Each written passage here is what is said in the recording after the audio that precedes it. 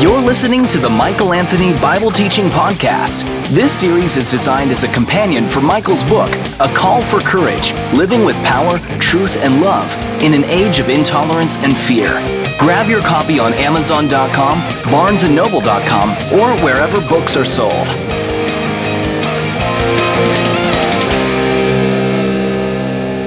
Did you know that the potential to change and transform this nation, our churches in this nation, our communities in this nation, your family and my family, your life and my life, resides within you and within me if we are followers of Jesus? If you believe that this morning, let's display that by a round of applause. You believe that?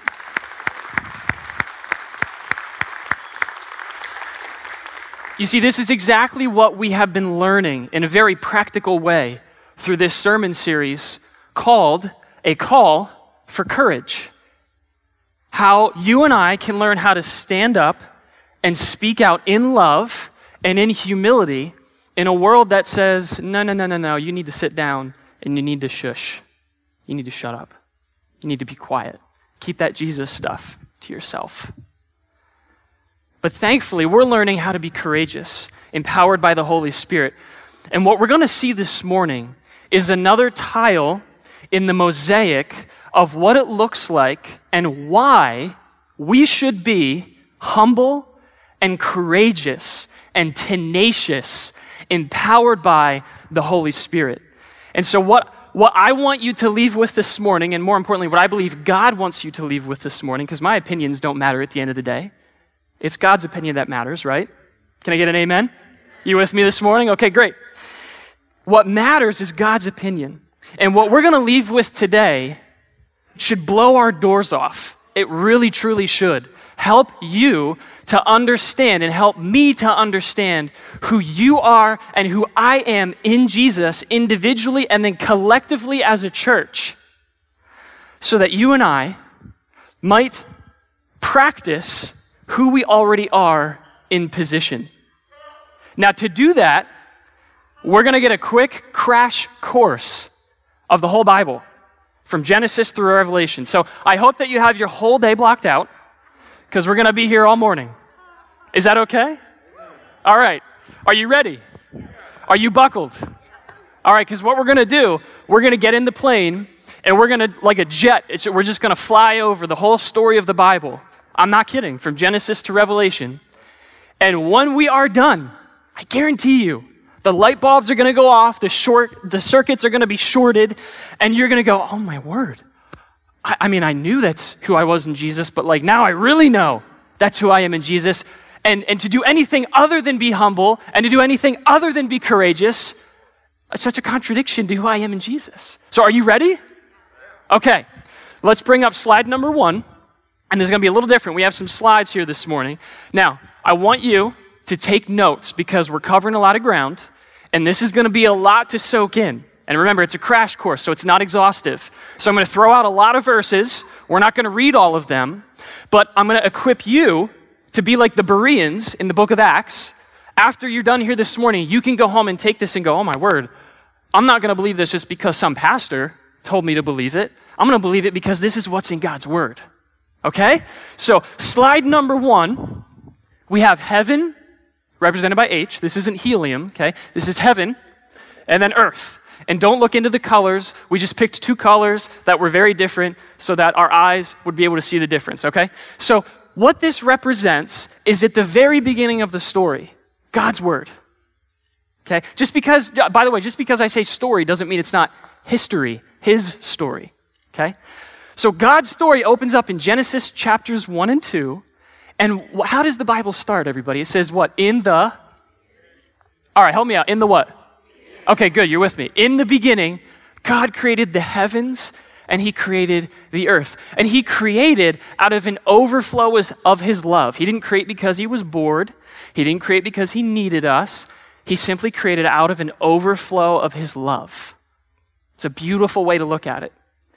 And so what we have here is we have heaven, which is God's space, and then we have earth, which is the habitat for humanity that God created out of his great hospitality. Okay? So heaven and earth, and these two worlds are overlapped in the very beginning. And we know from Genesis 1 and 2, God created, he created, and then the very climax, the pinnacle of his creation is with you and with me, with humanity, with Adam and with Eve. So if you have your Bibles, open up to Genesis chapter 1 and turn with me. We're going to look at verses 27 and 28 of Genesis chapter 1. Okay, so this was the beginning. Heaven and earth, perfectly united, God dwelling with humanity. And here's what Genesis 1, 27 and 28 says. So God created human beings in his own image. In the image of God, he created them. Male and female, he created them. Okay, so he creates Adam and Eve, and then here's what he tells them, verse 28. Then God blessed them, and he said, be fruitful and multiply. Fill the earth and govern it. Now listen to his language here. Reign over it. Reign over the fish in the sea, the birds in the sky, and the animals that scurry along the ground. So God creates, he places Adam and Eve in the garden, and he says, here's what I want you to do. I want you to rule over this space. So if we can go to the next slide, what we have, and by the way, okay, this isn't geographical, like Eden wasn't in the center of the world. Okay, this is just for pictorial sake. You with me? Does that make sense? Okay, so what God said to them was, I'm going to place you in the garden, in Eden, in paradise. That's what that word means in Hebrew, in paradise.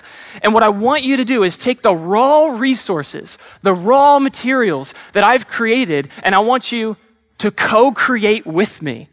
I want you to take Eden, and I want you to go fill the whole earth, bringing order out of chaos, extending my definition of love, my definition of grace, my definition of mercy, my definition of justice, my definition of goodness, my definition of beauty. You get the picture, right? Take all of that and go and rule and reign over the whole earth. Be my co-creators, my partners with me in advancing my agenda on earth, God's kingdom on earth. Create culture. That's what he called us to do. Now, the interesting thing about this word image in Genesis 1:27 is this, okay? If we can do this, we're going to go ahead and geek out here. Is it okay to geek out? Okay. If you have glasses, you can do this with me. We're geeking out right now. Okay, good. You're with me. So this word in Hebrew is tselem, T-S-E-L-E-M, tselem. And tselem is a fascinating word because what it actually is translated into here is image, but elsewhere it's actually translated as idol. As idol. Now that should get us scratching our heads. That's really interesting. So the word image is the same word for idol? I don't understand. Well, what's really fascinating is in biblical times, the nations surrounding Israel, those nations had kings. And those kings were the images of the gods, lowercase g. Okay, they were the images of the gods. And it was only the king, it was only royalty that was the image of the gods. And his role was to co-create with the gods to extend their definition of good and evil, of beauty and mercy and justice and grace and all of these things that we've already looked at into the earth. Interesting. So what's God doing here in Genesis?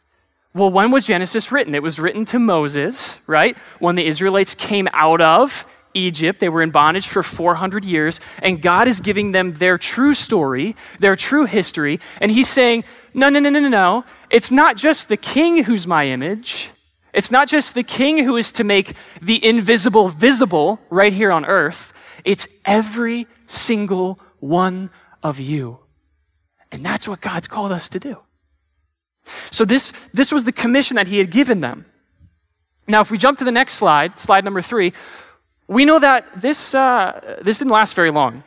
In fact, page 3 of the Bible, or chapter 3 of the Bible, chapters 3 through 11 recount what we call today as the fall. What happened in the fall? You can read it for yourself, Genesis 3 through 11. But what happened was sin entered into the world because Adam and Eve, although they were already made in God's image, they wanted more. They wanted to define good and evil on their own terms. And so they gave in to temptation. Don't worry, You and I would have done the same thing if we were there too. They gave into temptation, and sin entered in and fractured all of creation. It fractured Adam and Eve's relationship with God. It fractured their relationship with one another. It fractured their relationship to creation. And what was the great marriage between heaven and earth, God's space and man's space, is now torn in two, represented by this slide. This is the original great divorce. Why? Because of sin. Because of sin. Now, at this moment in the story, by the way, we're very early on in the story. At this moment in the story, God has every right to just abandon things. But is that what he does? Is that what he does? Help me out. No, right? It's not. So he decides, you know what? I'm going to pursue relentlessly my wayward, rebellious creation out of my love for them. And so what does he do? He raises up a family. The head of that family is Abraham. And he calls Abraham and he says, Abraham, I'm calling you into this partnership with me. So at this point, you should be thinking back to the second slide. Take Eden out into the world. Hey, Abraham, I want you to join me in my kingdom advancing work. And I want you to define, by my definition of good and evil and beauty and justice and mercy and goodness and kindness and faithfulness and righteousness, and we could go on and on. I want you to extend that to the nations because through you and through your family, the whole world is going to be blessed. And so out of Abraham comes the nation of Israel.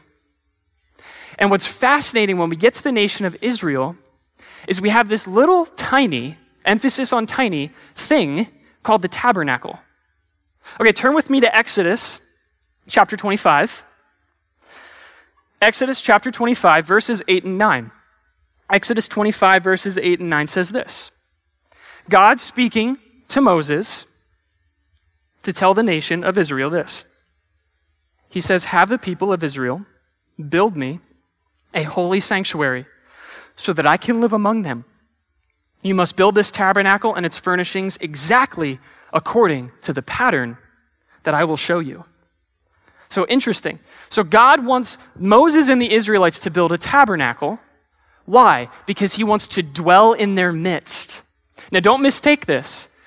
God isn't just, he doesn't relegate his presence to just this little tabernacle, right? It's the whole earth. But he says, I want to localize my presence among my people. And what we know from the Old Testament is that the tabernacle was located where? It was located in the very center of the tribes of Israel, representing God's presence right in the midst of his people. But the tabernacle, it was actually quite a little humble hut. It was 15 yards by 5 yards by 5 yards. That's it. Very tiny. So if we can bring up the next slide, slide 4. What's fascinating about the tabernacle, and you can read this, write this down, Exodus 25 through 30.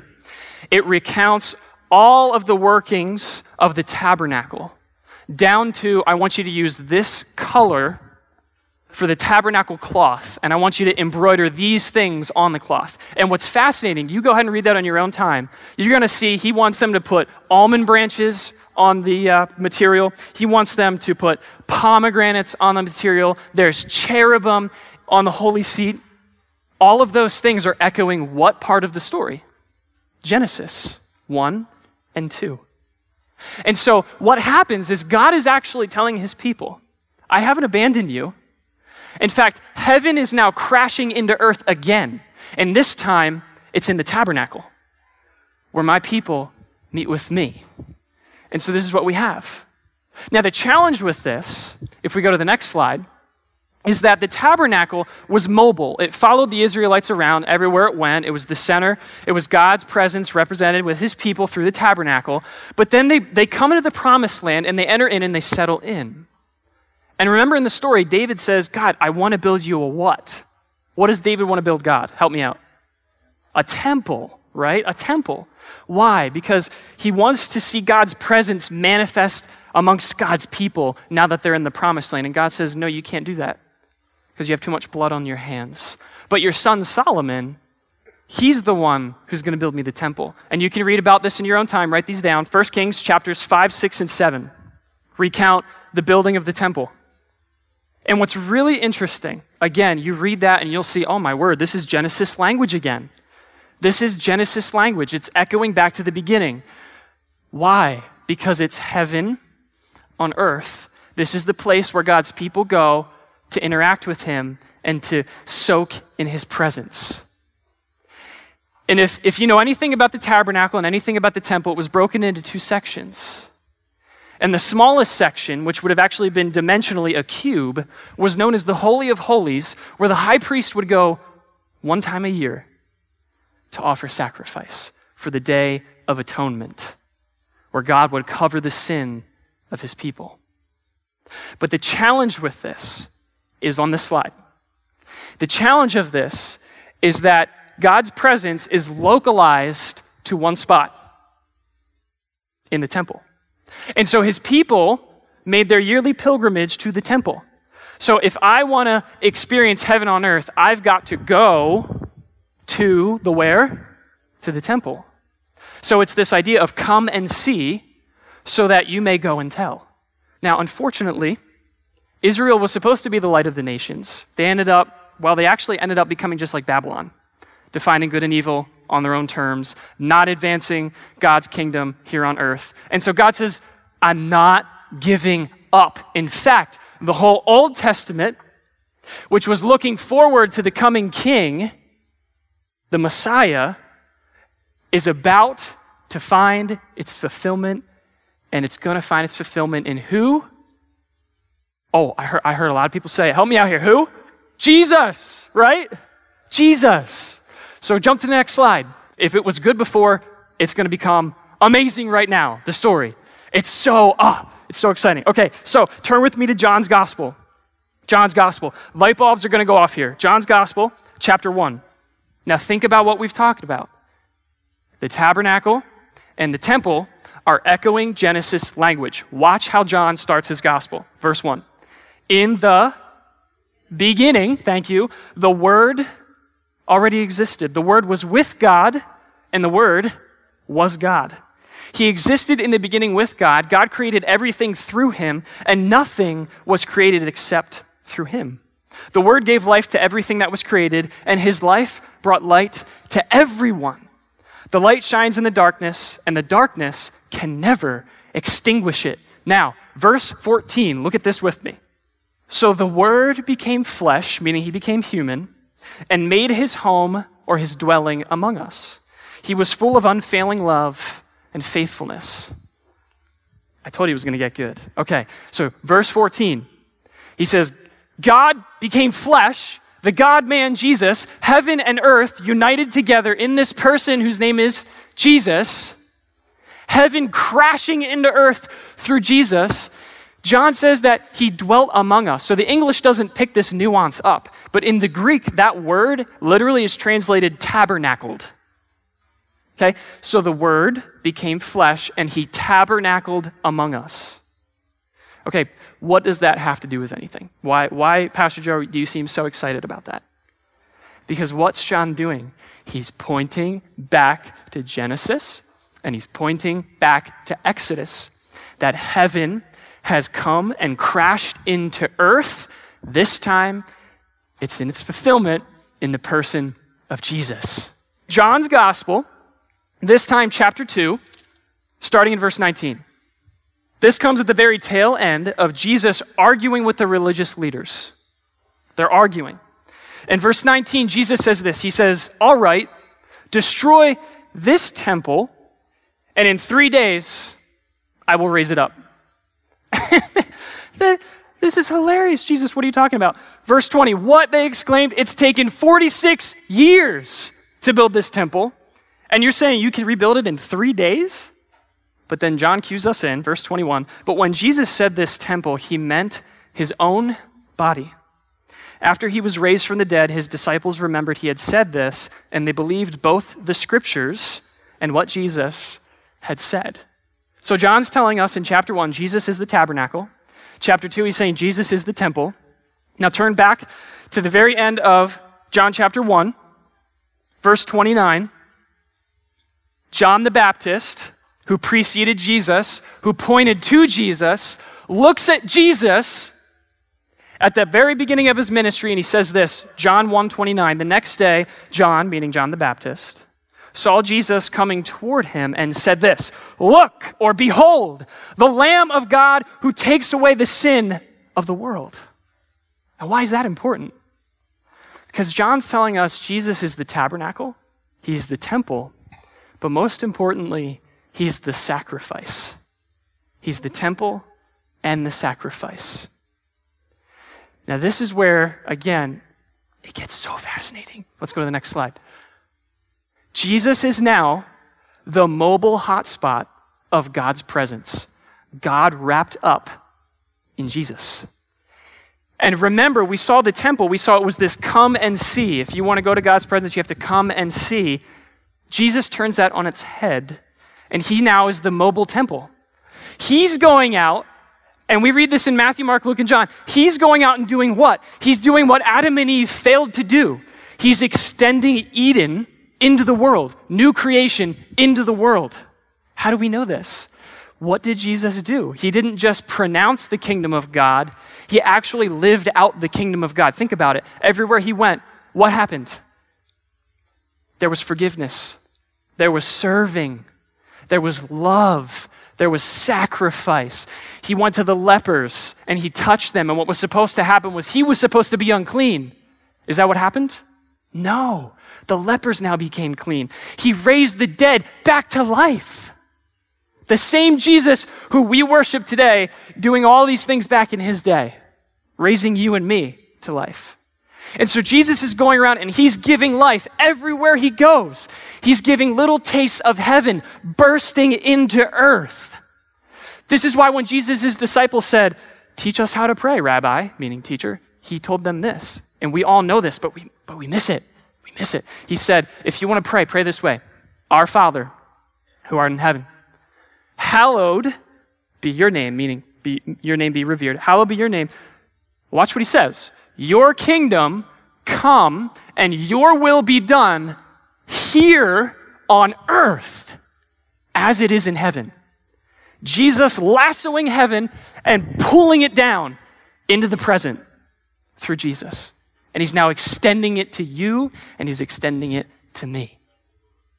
This idea of Jesus being heaven and earth wrapped up in one and extending heaven here on earth, he does this in the ultimate act. Remember, we said he was the temple and the temple sacrifice. And so the ultimate way for Jesus to extend life is to do what? Give up his own life so that you and I could have life. 3 days later, he's raised from the dead. God's stamp of approval. Yes. Yes, this was my son. Yes, I'm instituting new creation in the here and the now. Yes, this is how heaven is breaking into earth through Jesus. And now, guess who else it's coming through? You and me. How do we know that? Up here. Jesus goes around extending heaven right here on earth. He makes a way for us. He's the sacrifice, makes a way for us to be in relationship with our Father, who now makes us, Paul says 2 Corinthians 5:17, write that down, 2 Corinthians 5:17. He says that you are now a new creation in Jesus, picking up on Genesis language. And therefore you're an ambassador to go and represent, to represent Jesus to the nations. And so then what happens is these communities start forming, these little Jesus communities.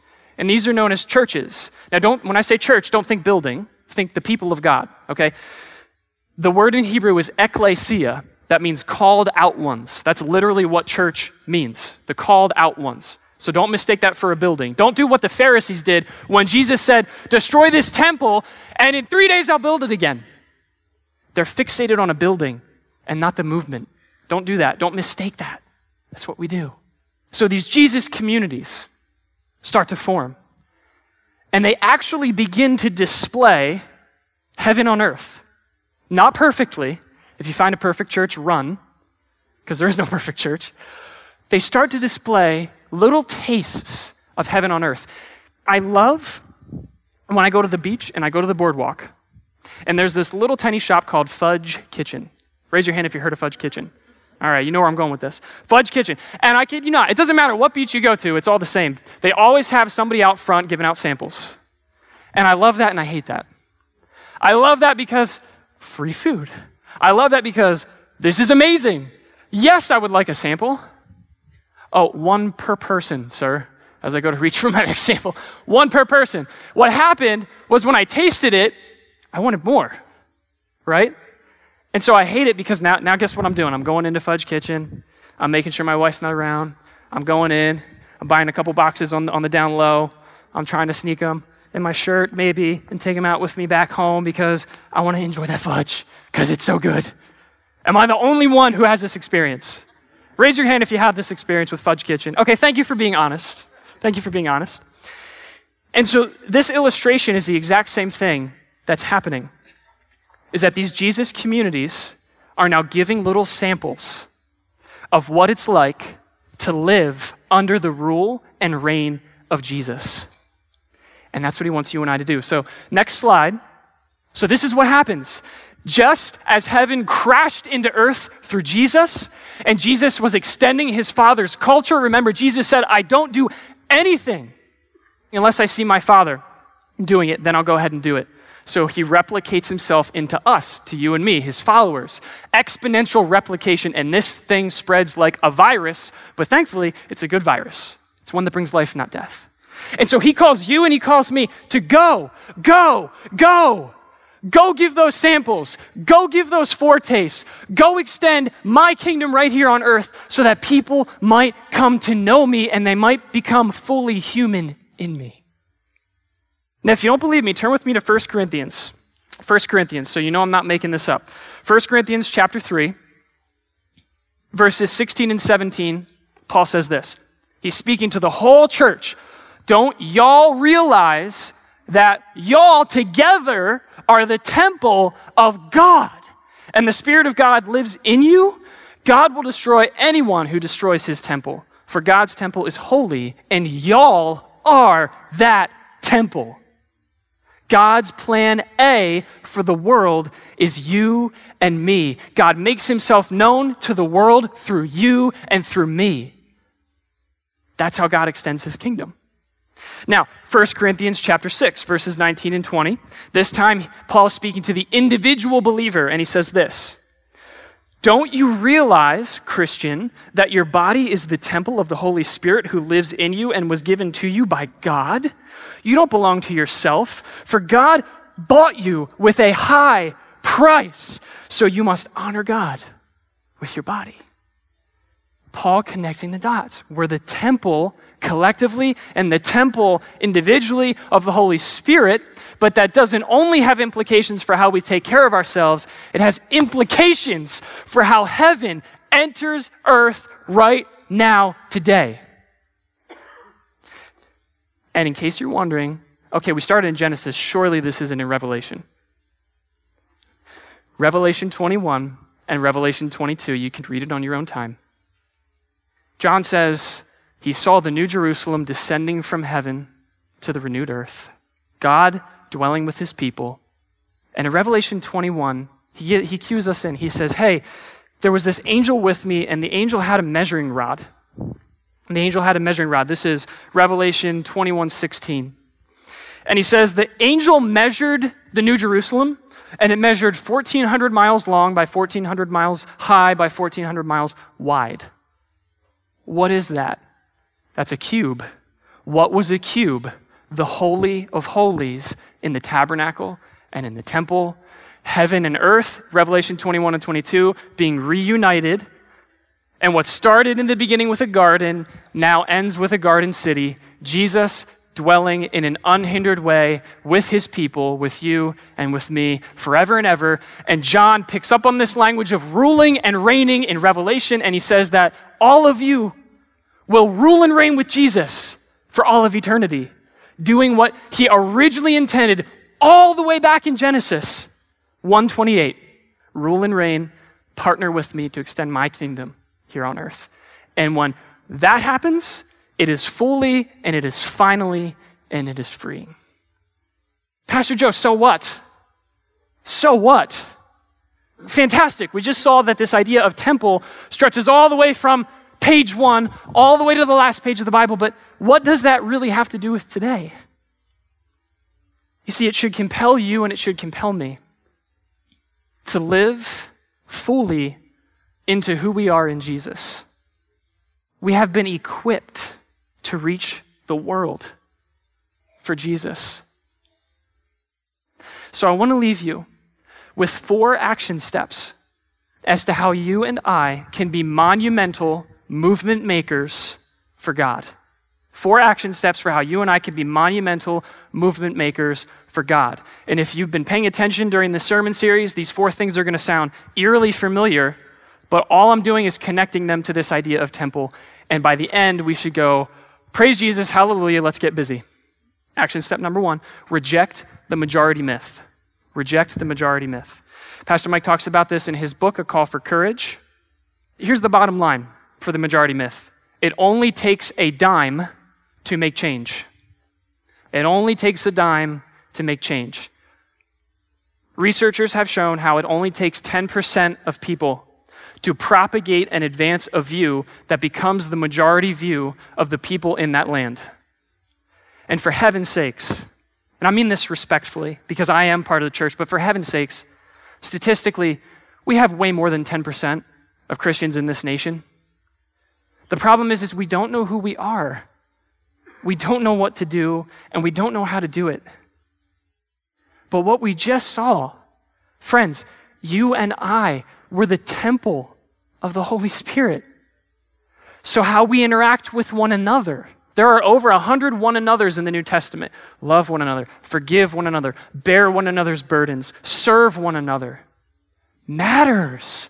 Because Jesus said that it's the unity of the church that actually is the greatest witness or greatest apologetic for my existence, how you and I interact with one another, the family of God interacting with each other. It was so magnetic in the first century, so magnetic. You think about this, and really think about this. There were 120 believers in the upper room at Pentecost when the Holy Spirit fell. 120! And they changed the whole world. Why? Because they were the temple of the Holy Spirit, God making himself known to the nations through them. And early Christianity went viral. Before being viral was even a thing, it went viral because what you had was a movement-making minority who was sold out for their Savior. A movement-making minority who was sold out for their Savior. Following Jesus. They weren't living comfortably. They were uncomfortable because they recognized that when they were uncomfortable is when God moves. I don't want to get to the end of my life and think, oh my word, I was just a Christian in name only. I basically was a functioning atheist. That's what I was. I lived my life just like everybody else around me did. I didn't really lean into the Lord. I really didn't press into the Lord. I really didn't depend upon the Lord. I just kind of did cultural Christianity. That's why we're not seeing change in this nation, because cultural Christianity doesn't change the nation. Jesus movement-making Christianity is what changes the nation. And you and me have been equipped to do that. So remember, it only takes a dime to make change. Number 2, simplify your life. We could do sermons on this one because I would just be up here preaching to myself because I know the weight of busyness, just like every single one of you in this room. So a couple of practical applications. Simplify your life. Number 1, you and I must power down to power up. You and I must power down to power up. I was even tempted to bring my smartphone out here with me, and I thought, why would I need my I'm going up and I'm preaching. What am I going to be like, scrolling through my email as I'm preaching? No, but it's such an addictive tendency to just, all I'm doing, I'm just checking the time. I'm just checking to see how many messages I got. I'm just checking to see what the score was. I'm just checking to check. And basically what we're doing is we're waterboarding our brains. I mean, I know that sounds really drastic, but that's exactly what we're doing. We're waterboarding our brains. And we wonder why do I feel so stressed? Why do I feel so fragmented? Why is my family falling apart in front of me? Why is it that when we sit at the dinner table, everybody just has their phones out? We're waterboarding our brains. We're not giving them a chance to breathe. How in the world, as we as God's temple, are we supposed to even hear what God is trying to say to us? So we must power down to power up.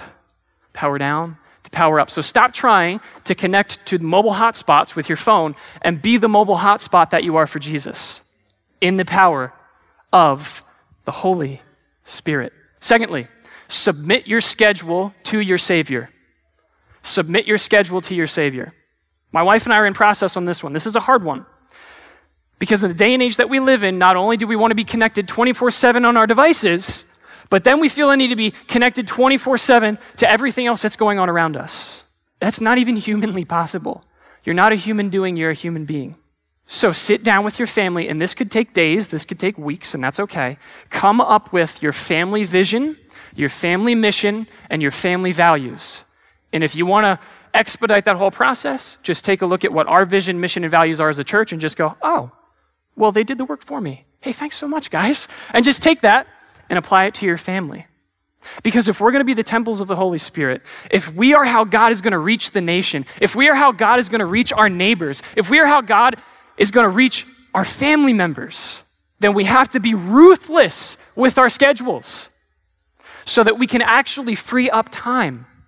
Friends, if you don't have time to have an impromptu conversation with your neighbor as you're taking out the trash, because I gotta go, I'm so busy, then there's something wrong.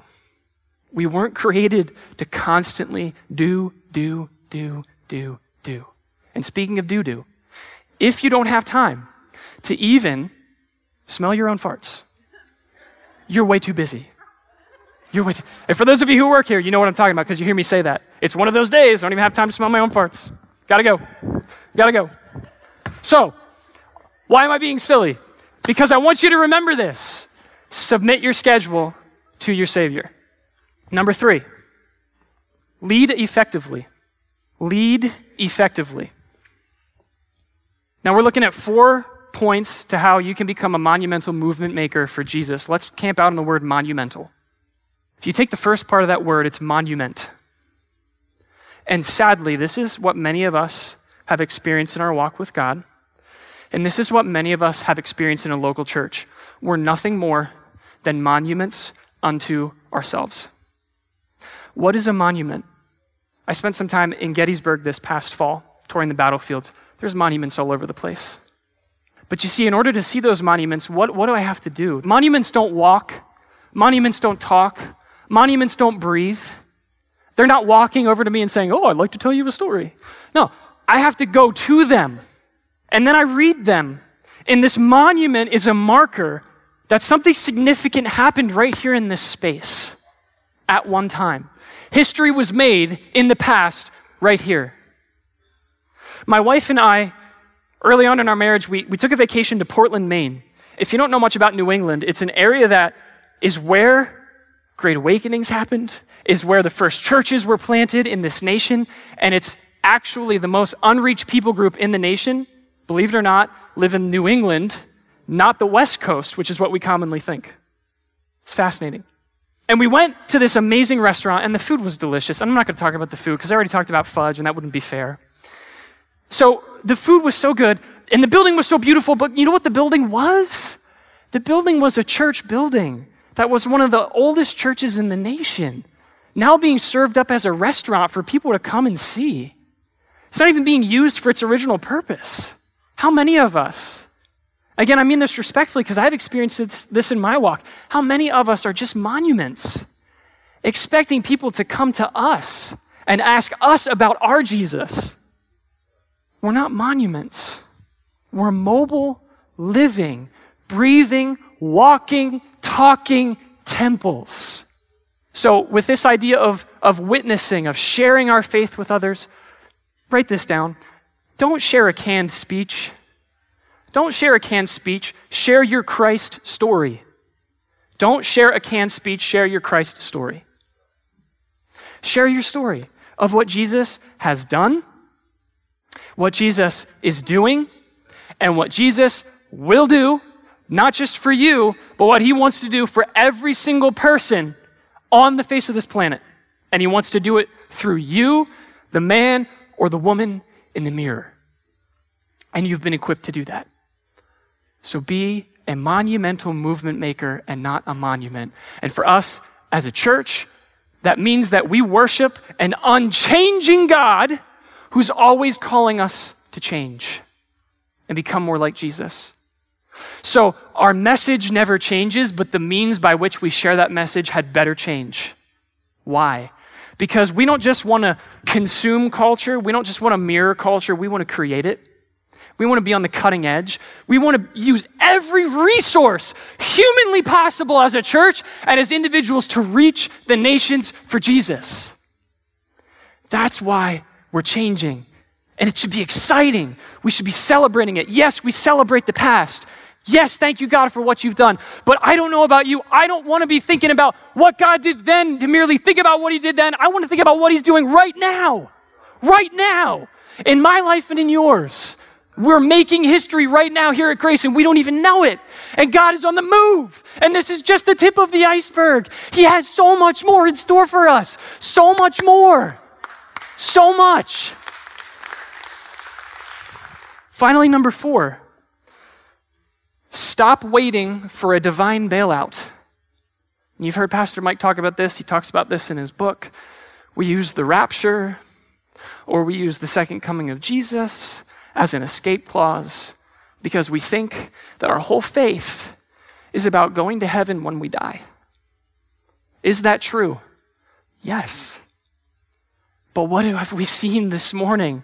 It's about heaven breaking into earth through you and through me. And I don't know about you, but that faith excites me way more than the faith that I was taught previously that only took a little part of the story and said, this is the whole story. And what I'm trying to help us understand this morning is that it's so much bigger than that. And this is how God's going to reach the nations, through us collectively, through us individually. So don't wait for the divine bailout. In fact, why would you? Because we've already received a divine bailout through Jesus and what he's done on the cross. So why would we sit around and wait for something that he's already given us? He says, get busy. Get busy partnering with me. Be spirit dependent and not self-sufficient for my name and my glory. That's what he's called us to. But it's so easy. And I know this because in my flesh, it's so easy. It's so easy to be a disengaged downer. A disengaged downer who merely consumes culture and then critiques culture as if you and I aren't part of the culture. How many times have we heard in Christian circles, and it's probably even come out of our mouths because at one point in my life, God forgive me, it's come out of my mouth. Oh, look at how bad the nation's going. Oh, I can't talk to my neighbor because they're dangerous people. Oh, I can't do all of these things because I'm afraid of these things. But you know what? It's all about me going to heaven one day when I die. And who really cares about these people anyway? That's so antithetical. That's so contradictory to the heart of God and the mission that God has given us. It should break our hearts. So don't be a disengaged downer. Be an engaged encourager who creates and cultivates Jesus' culture, heaven breaking into earth through you and through me, not only in our sharing of our faith, but in our workplaces and in our homes and in our neighborhoods, extending his goodness, his mercy, his justice, his beauty through the relationships that he has given us with others. You see, we have such a rich tradition as Christians. Did you know historically that Christians are responsible for creating hospitals? Do you know Christians are responsible for creating education systems? Christians are responsible for creating law enforcement systems. Christians are responsible for being on the cutting edge of arts and culture and media. All of these things are part of our tradition. They're part of our history as the church. Why aren't we doing them? Because we're disengaged and we're downers, and it's easier to be an armchair quarterback than it is to be boots on the ground, partnering with God to advance his kingdom. What we need are whole Christians reading their whole Bibles to transform the whole culture with their whole lives. And that's what God has called you and me to do. And I hope in a little taste of what we've seen this morning that you're growing in your understanding of what it means to be the temple of the Holy Spirit. Because God has commissioned you and he's commissioned me to together and individually reach the nations to make disciples who love God and love people and make more disciples for his glory. Interested in requesting Michael Anthony for an interview, guest appearance, or as a keynote speaker for your event? Click the Invite tab on the Courage Matters app or on CourageMatters.com. You can get more resources just like this through the app and website too.